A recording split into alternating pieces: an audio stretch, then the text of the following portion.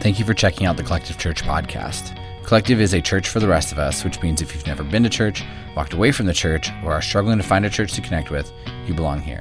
Easter Sunday is right around the corner, and we would love for you to make plans to be at Collective that day. It's going to be an amazing Sunday, so mark your calendars for April 9th. You won't want to miss it. For more information, make sure you are following us on social media at My Collective Church. Now let's get into Sunday's message.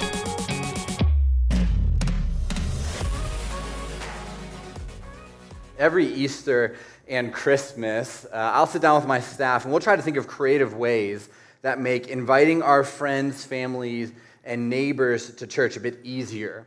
And so a few weeks ago, my staff was brainstorming what we're going to do, and someone brought up Peeps. And a full-on debate started about whether or not Peeps are good or not. And so I want to know, by a round of applause, how many of you love Peeps? Okay, by a round of applause, how many of you don't love Peeps? There we go. Yep, this is how you know you're at Collective Church, okay? We don't like things that other people like. Personally, not a fan. I love marshmallows.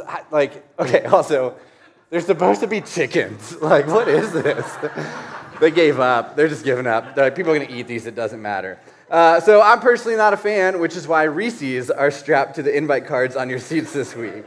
And not just Reese's, the best version of Reese's that are created, the Reese's eggs, right? Now, these are not for you, okay? These are not so you can cope when it comes to invitation. Some of you have already eaten it.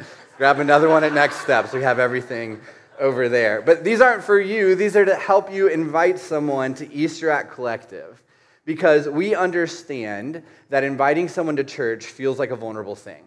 I'll tell you that every single time I invite somebody or get ready to invite someone to church, my heart pounds.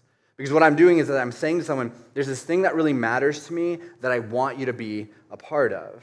Right? I'm saying to them, Jesus has impacted my life in ways you probably don't even understand, and I know he can impact your life as well. Right? I'm saying there's this church that I love, where I feel challenged and I feel encouraged, and you should check it out because I think you will love it too. And because that can be scary, Reese's, okay? Not for you, for them. It makes it easier. It's for the person you are inviting. Now, people often ask me, how do I know if someone is willing to be invited to church? And so there's three things that I share from time to time that really help with this. Now, the baseline for what I'm about to share is that you actually know these people, okay? You talk to these people, you have at least a little bit of a relationship with them. You aren't going full Jehovah's Witness and knocking on the door right at dinner time, okay? Every single time they're in my neighborhood at 6:30, I'm like, I'm feeding my kids right now. Like, do you have time? Like, no, I don't have time. So don't do that. But here are three things to look for when inviting someone to church. They say, I don't go to church. They say, things are not going well. Or they say, I was not prepared for. Right? These are people in your life that need community. These are people that need hope. These are people that ultimately need what Jesus can offer. Now, I know what some of you are thinking right now. Universally, things are not going well, right? It feels like we're in this really hard season that we've been in for years, and it doesn't really feel like we're getting out of it. And everyone is dealing with things they were not prepared for, and that is very true, right? Life feels especially hard right now, doesn't it? But that's where the relationship part comes in, right? You invite someone that you have a relationship with. These are people that can see that your life is different, even though things are hard, because of Jesus. And so grab some cards. If you have multiple people you want to invite, grab multiple stacks. We have extras over at Next Steps. Today in Collective Kids, they'll be getting stuff as well. They're called Eggvitations. I hate puns, so it kills me to even say that out loud from stage. But these are to help our kids invite. Right? And I shared this last Christmas. My kid is way better at inviting people to church than I am. She's way more bold and way braver than I am. And here's the last thing I'm going to say about this, and we'll talk about it next week as well, as we're 1 week away from Easter next week. The worst that could happen is someone says no, right? And maybe you feel a certain way about that. You know, you feel rejected, you feel kind of let down, but really I would encourage you, that's kind of your own heart that you got to wrestle with, right? Because the worst that could happen is that they say no, but the best thing that could happen is they say yes, and Jesus changes their life forever, right? So grab those stacks, be bold this week, and take a risk. All right, so today we are in week 2 of our series called Inspired By, and what we're doing leading up to Easter is we're going through the final days of Jesus' life, including his death and his burial, and then on Easter we will finish it up by talking about the resurrection. And each week what I'm doing is I'm using a famous work of art that's inspired by the moments we're reading about so we can dig deeper into Jesus' last days and why they matter so much. Starting in the 13th and 14th century, churches became massive patrons of Christian art and commissioned and bought large quantity of work from Christian painters. Many members of the public at that time were unable to read and write, and so art was used to help share the gospel, the good news. Right? Art was used to help them imagine what was going on in the Bible. And so churches used art to create a deeper sense of connection with people, hoping that these scenes would actually inspire them to follow Jesus.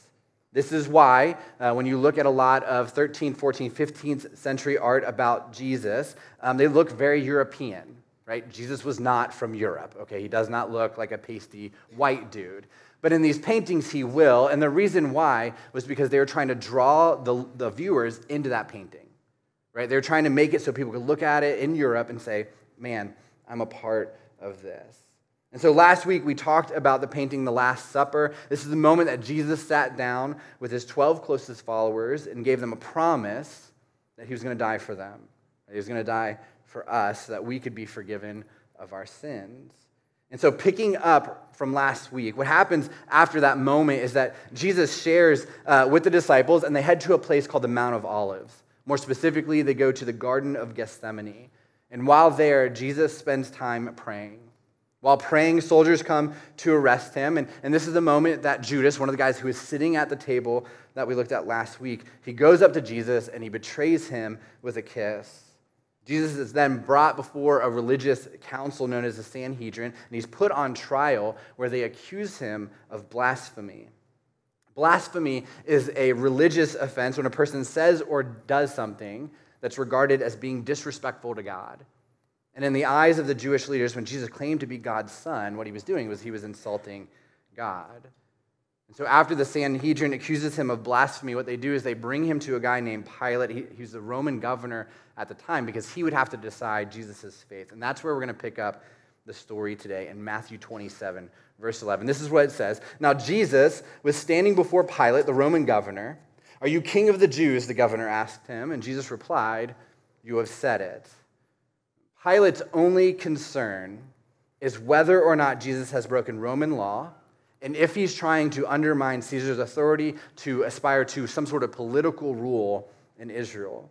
And that's because most of the outrage surrounding Jesus was that they thought he wanted to be a literal king and a literal ruler. So what Pilate does is he asks him, hey, are you trying to lead a coup to overtake Rome? Right? They don't understand that Jesus is a heavenly ruler and a heavenly king.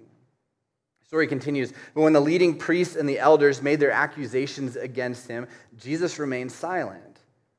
"Don't you hear all these charges they are bringing against you?" Pilate demanded. But Jesus made no response to any of the charges, much to the governor's surprise. So why didn't Jesus defend himself? He didn't say anything. He just received what they were saying about him. And the reason why, and we talked about this last week, is because it has to happen this way. Because this is how it was prophesied or foretold in the Old Testament of the Bible. And the fulfillment of these prophecies meant that Jesus wasn't just some guy. He wasn't just a good teacher. He wasn't a military leader. He wasn't even a prophet, someone that God spoke to so he could speak on behalf of God. He had to fulfill these prophecies to prove that he was God in the flesh. And so Jesus lives this perfect life without sin, but he had to be sacrificed on a cross. He had to die and resurrect from the dead to fulfill those prophecies. So he doesn't fight back. He sits silently. Now, it was the governor's custom each year during the Passover celebration to release one prisoner to the crowd, anyone they wanted. This year, there was a notorious prisoner, a man named Barabbas. As the crowds gathered before Pilate's house that morning, he asked them, "Which one do you want me to release to you, Barabbas or Jesus, who is called the Messiah?" And there is so much symbolism here in this part of the story.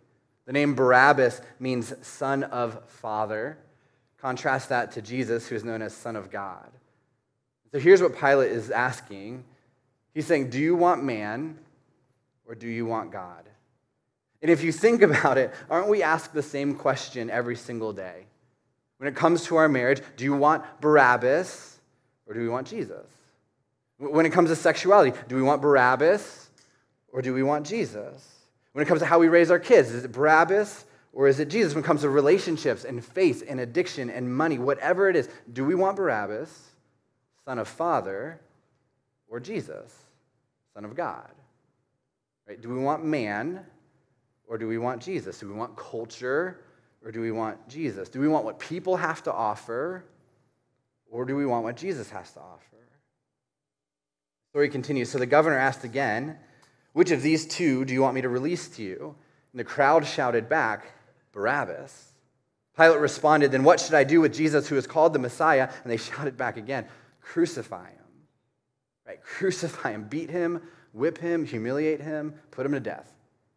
Right? We don't care. We choose man over God. Why, Pilate demanded. What crime has he committed? But the mob roared even louder, crucify him. Pilate saw that he wasn't getting anywhere and that a riot was developing, so he sent for a bowl of water and washed his hands before the crowd, saying, I am innocent of this man's blood. The responsibility is yours. And all the people yelled back, we will take responsibility for his death, we and our children. Now, every time I read this story, I am so conflicted about this part. Right? On the one hand, Pilate recognizes that Jesus is innocent. On the other hand, though, he doesn't do anything about it. Right? He has the power to stop this, and he chooses not to. Swayed by the mob, he chooses public opinion. Right? And so whether or not he thinks Jesus is innocent, he still chooses Barabbas as well. And so Pilate released Barabbas to them. He ordered Jesus flogged with a lead-tipped whip, then turned him over to the Roman soldiers to be crucified. Part of Jesus' punishment was that he would be beaten with a metal-tipped whip known as a flagellum. This torture, often fatal, reportedly would stick into the back of the victim and rip their flesh from their body. Some of the governor's soldiers took Jesus into the headquarters and called out the entire regiment, which would have been about 600 people. They stripped him and put a scarlet robe on him. They wove thorn branches into a crown and put it on his head, and they placed a reed stick in his right hand as a scepter. Then they knelt before him in mockery and taunted, Hail, King of the Jews. The crucifixion isn't just physical abuse, it's emotional abuse as well, as they humiliated him publicly.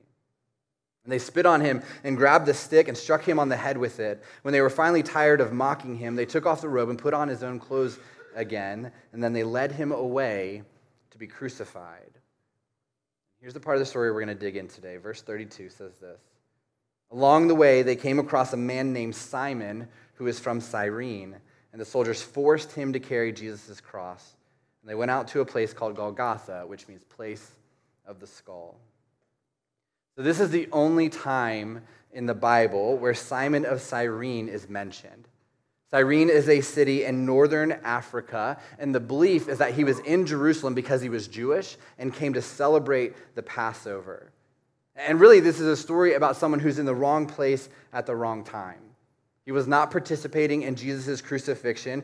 He probably hadn't even heard of Jesus because Cyrene was over 700 miles away. That would have been an 8-day walk.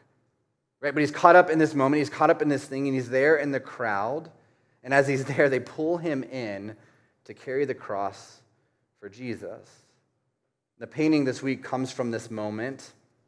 This painting is called Christ Carrying the Cross by a guy named Titian. Just like the Last Supper, this was painted during the Renaissance. And while Titian isn't a well-known artist, he is incredible. He essentially moved all of art forward with his ability to paint. He's recognized by his contemporaries as the sun amidst small stars because he's one of the most versatile painters ever. His painting message, particularly in the application use of color, exercised a profound influence not only on painters in the Italian Renaissance, but on future generations of Western artists. If you take time to Google him this week, you'll see that he painted every important moment of Jesus' life, from his birth to his death to his resurrection. But for some reason, he loved this moment. In fact, he has multiple versions of this moment in painting. The first one he painted was in 1560 for Philip II of Spain. It was for Philip's private chapel. The version you see on the screen, though, came just a few years later in 1565. And what stands out in this painting, and I know you feel it, is that strong emotional charge. Unlike a lot of paintings during the Renaissance that had a lot going on, like Last Supper, right? There's so much going on in this painting. But in this painting right here, Titian zeroed us in on two people. His decision to place the figures in a very close foreground, bringing the faces together, the cross creating a diagonal line between them, intensifies this relationship. Right? It intensifies what's happening.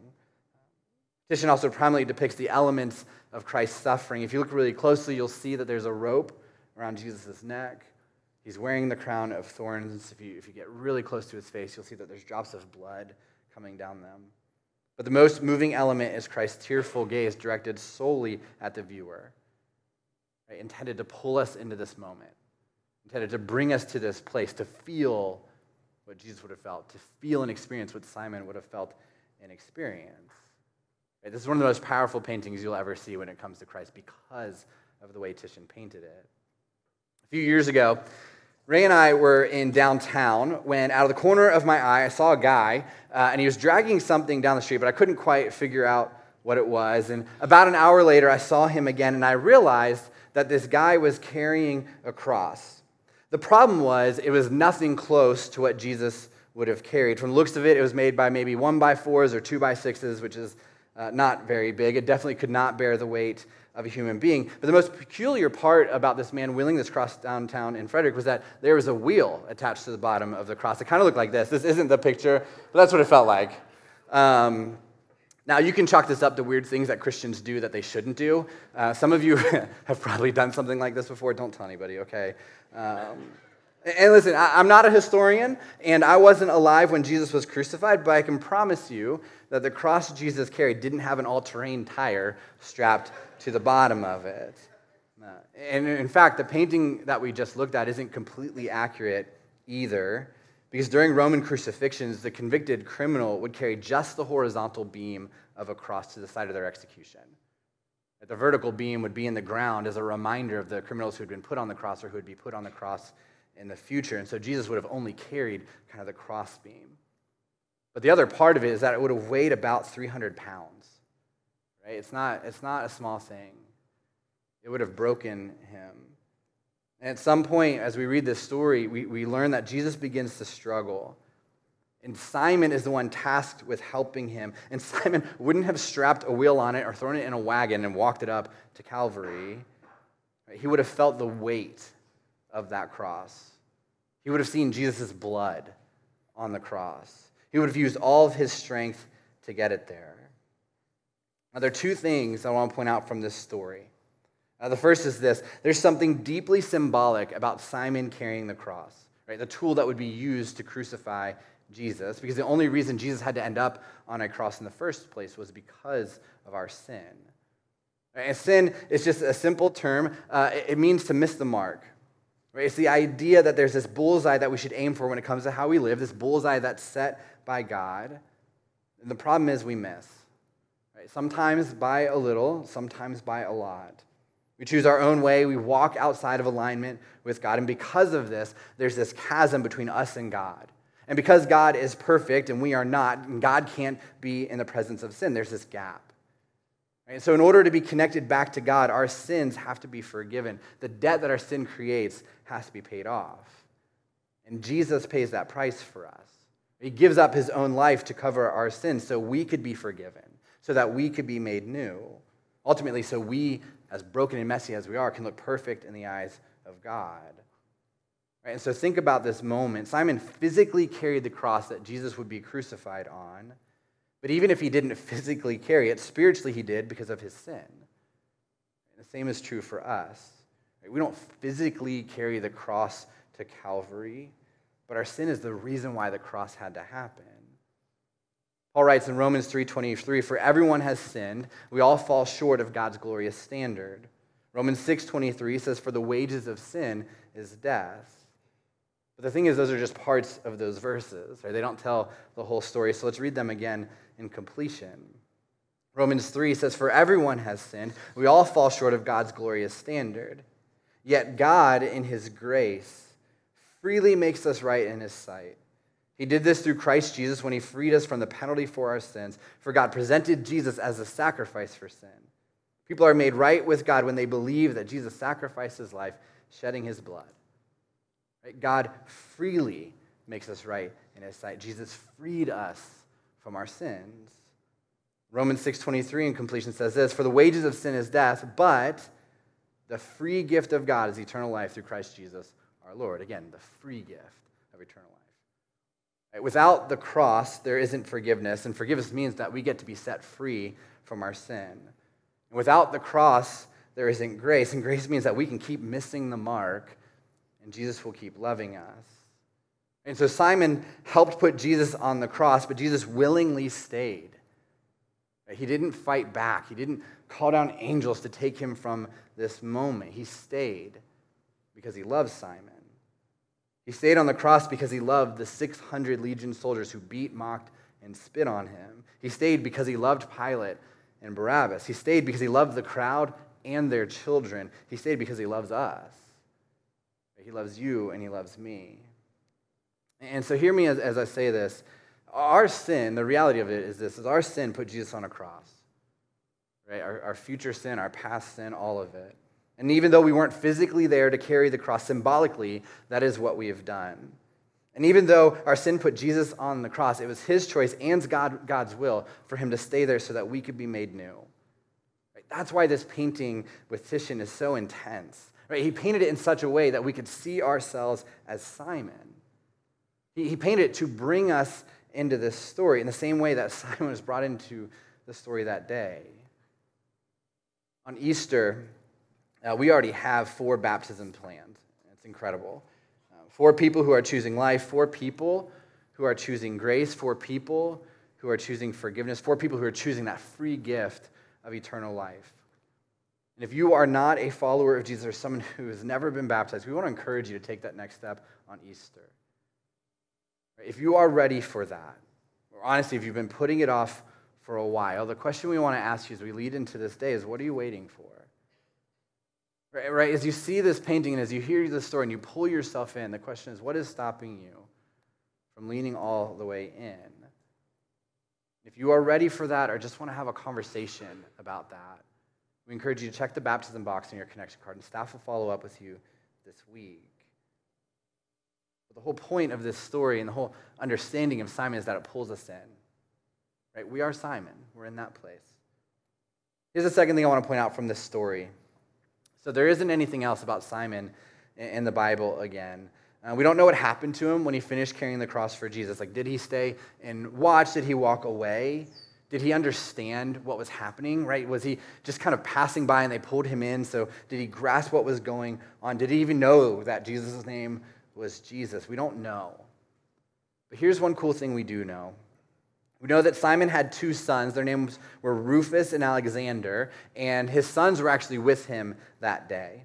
The book of Mark in the Bible shares the same story, but it adds this really important detail in Mark 15:21. It says, "A passerby named Simon, who was from Cyrene, was coming in from the countryside just then, and the soldiers forced him to carry Jesus' cross.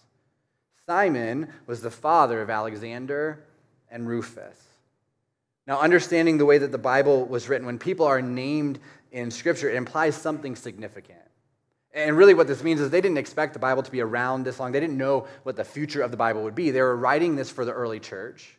Right? They were writing this for early Christians, and so when they write the names Alexander and Rufus, it's because the readers would have known, I know those guys. I've heard of those guys before. Then if we move forward to Acts 2, when Peter preaches the first sermon for the church after Jesus' resurrection, guess what group of people are there? There's a whole group from Cyrene. But it goes even further than that. Later in the New Testament, in a letter that Paul wrote to the church in Rome, he wrote this in Romans 16:13, "Greet Rufus, whom the Lord picked out to be his very own, and also his dear mother, who has been a mother to me." So here's what we know. Simon's life was changed forever that day because of what he saw. We know that whatever he experienced when he carried that cross for Jesus, whether he stayed or left, whether he saw the moment, felt the moment, whatever, coming out of that, he began following Jesus. Right? Not just him, but his wife and his children. And what they found is historians have found that following this, just a few weeks later, there's a movement of Christianity in Cyrene, and historians and theologians believe that it started with this family that was accidentally at this moment. It's even been said that Simon of Cyrene was eventually martyred and cut in half because of his belief in Jesus. How incredible is that? So write this down. Here's the main takeaway for today. Don't miss the life-changing moments that God puts right in front of you. Right? Don't miss the life-changing moments that God puts right in front of you. How foolish would it have been if Simon carried the cross all the way up to Calvary and just peaced out?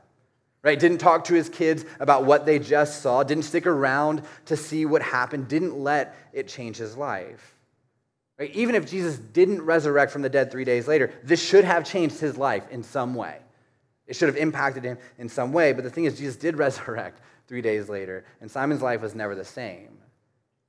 Right? He didn't miss this moment that he got to be a part of.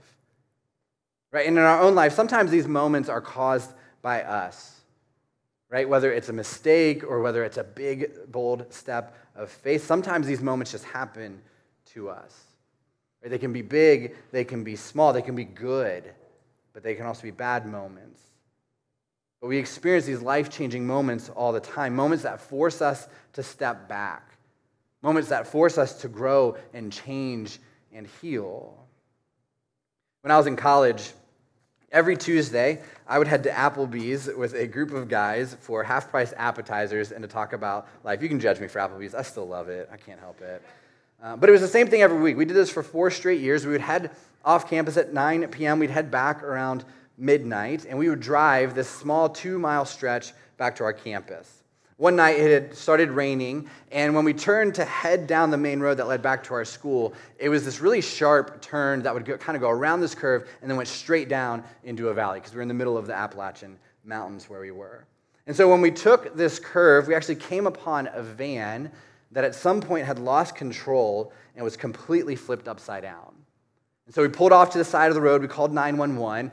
2 of the guys I was with, we walked up to this car, and there's empty liquor bottles everywhere, like broken all over the pavement. They're broken in the car. As we get closer, we realize there's an older man standing off to the side of the road. His head is in his hands. He's looking completely distraught. And so we start to head toward him to see what was going on, and then we started to hear screaming because there was someone trapped in the van. So me and another guy ran over, and we laid down on the road to look inside, and the wife was in the driver's seat, and she was still buckled into her seatbelt completely upside down, and she was screaming. And so the guy with me tried to calm her down. Ma'am, we called 911, someone's on the way, hysteria. Right, ma'am, are you okay? Ma'am, is there anything we can do to help you right now? And she was just repeating the same thing over and over again, but we had no idea what she was saying. And finally, it became clear she was screaming, "Get me my cigarettes." This is a completely true story, I promise you. Strapped in upside down in a van that she had just flipped over because she was hammered. She's not asking if she's okay. She's not asking if her husband was okay. She wasn't asking for anything other than her cigarettes. Right? Talk about missing this moment. Right? Talk about missing this opportunity to maybe take a step back and realize, I need to change. Life needs to be different. And maybe it's not this extreme, but maybe it's the moment that you get into an argument with your wife and you react in a way that's way more emotional than what is healthy. Right? You can take a step back and you can think that something isn't right here. You can realize that there's this pain deep down in your soul that needs to be worked through. Right? There's a wound, a shadow, or you can miss it. You can push it back down. You can let life get busy again. You can never try to figure out where that came from until you blow up again, until you choose to miss it again. It's when that friend bails on you and puts you in that low place, right, where you start to feel unlovable. You begin to believe that you aren't good enough. It's a place where you put up these walls to push people out. And you can realize that you're putting your worth in other people. You can realize that maybe you surrounded yourself with the wrong people. You can realize that maybe there's some work you need to do with the type of friends you want in your life, or you can miss it. You keep heading down the path in the direction you're on that only leads to more pain and more loneliness and more battles with self-worth. It's when you experience the tragedy that you didn't expect, when you experience loss, when the unthinkable happens. You can take a step back and you can reevaluate the things that matter to you. Right? You can take a step back and recognize that God is with you even in the low moments of your life, or you can miss it. Right? You can say pithy Christian things like everything happens for a reason, so you don't actually have to grieve and heal and grow. It's when you're reading the Bible and a verse crushes your soul because it feels like God is speaking to you. It's when you see someone get baptized and your heart begins to stir. It's when your decisions have put you at rock bottom, you're in a hospital bed, you're all alone, you're turning to addiction. Don't miss it. It's when your pastor tells you not to miss the moment that's right in front of you and he puts a slide on the screen. Don't miss it. When you hear the story about Simon of Cyrene, he gets one verse in the Bible, one sentence. You hear about him carrying the cross for Jesus. You learn that he was so impacted by that moment that he changed his life forever. He put his faith in Jesus. It's when hearing that story, you realize that it's our sin that put Jesus on the cross, but then Jesus willingly gave up his life for us. Willingly was abandoned, willingly was beaten within an inch of his life, willingly was mocked and judged and humiliated. That he could have stopped the whole entire thing because he is the Son of God, but he still chose to go to cross for our sin.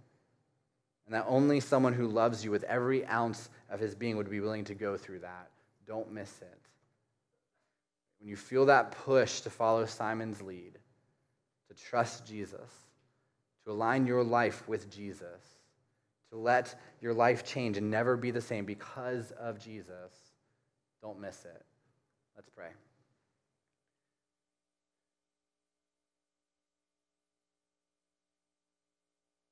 God,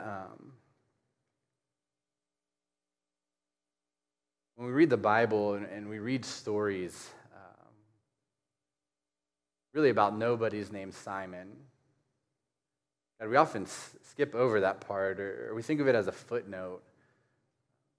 God, just someone that saw a story rather than played a part in it.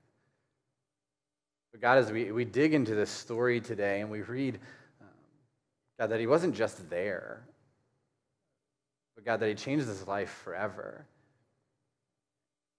People believe that he started a movement of Jesus in a place that didn't have Jesus. God, I pray that we don't miss it. God, that we don't skip over these parts, that we realize, God, that we are Simon. Not only is it that we fall short and we sin, and our sin is the reason why Jesus had to go to the cross, but God, we're Simon in the fact that we can respond to that.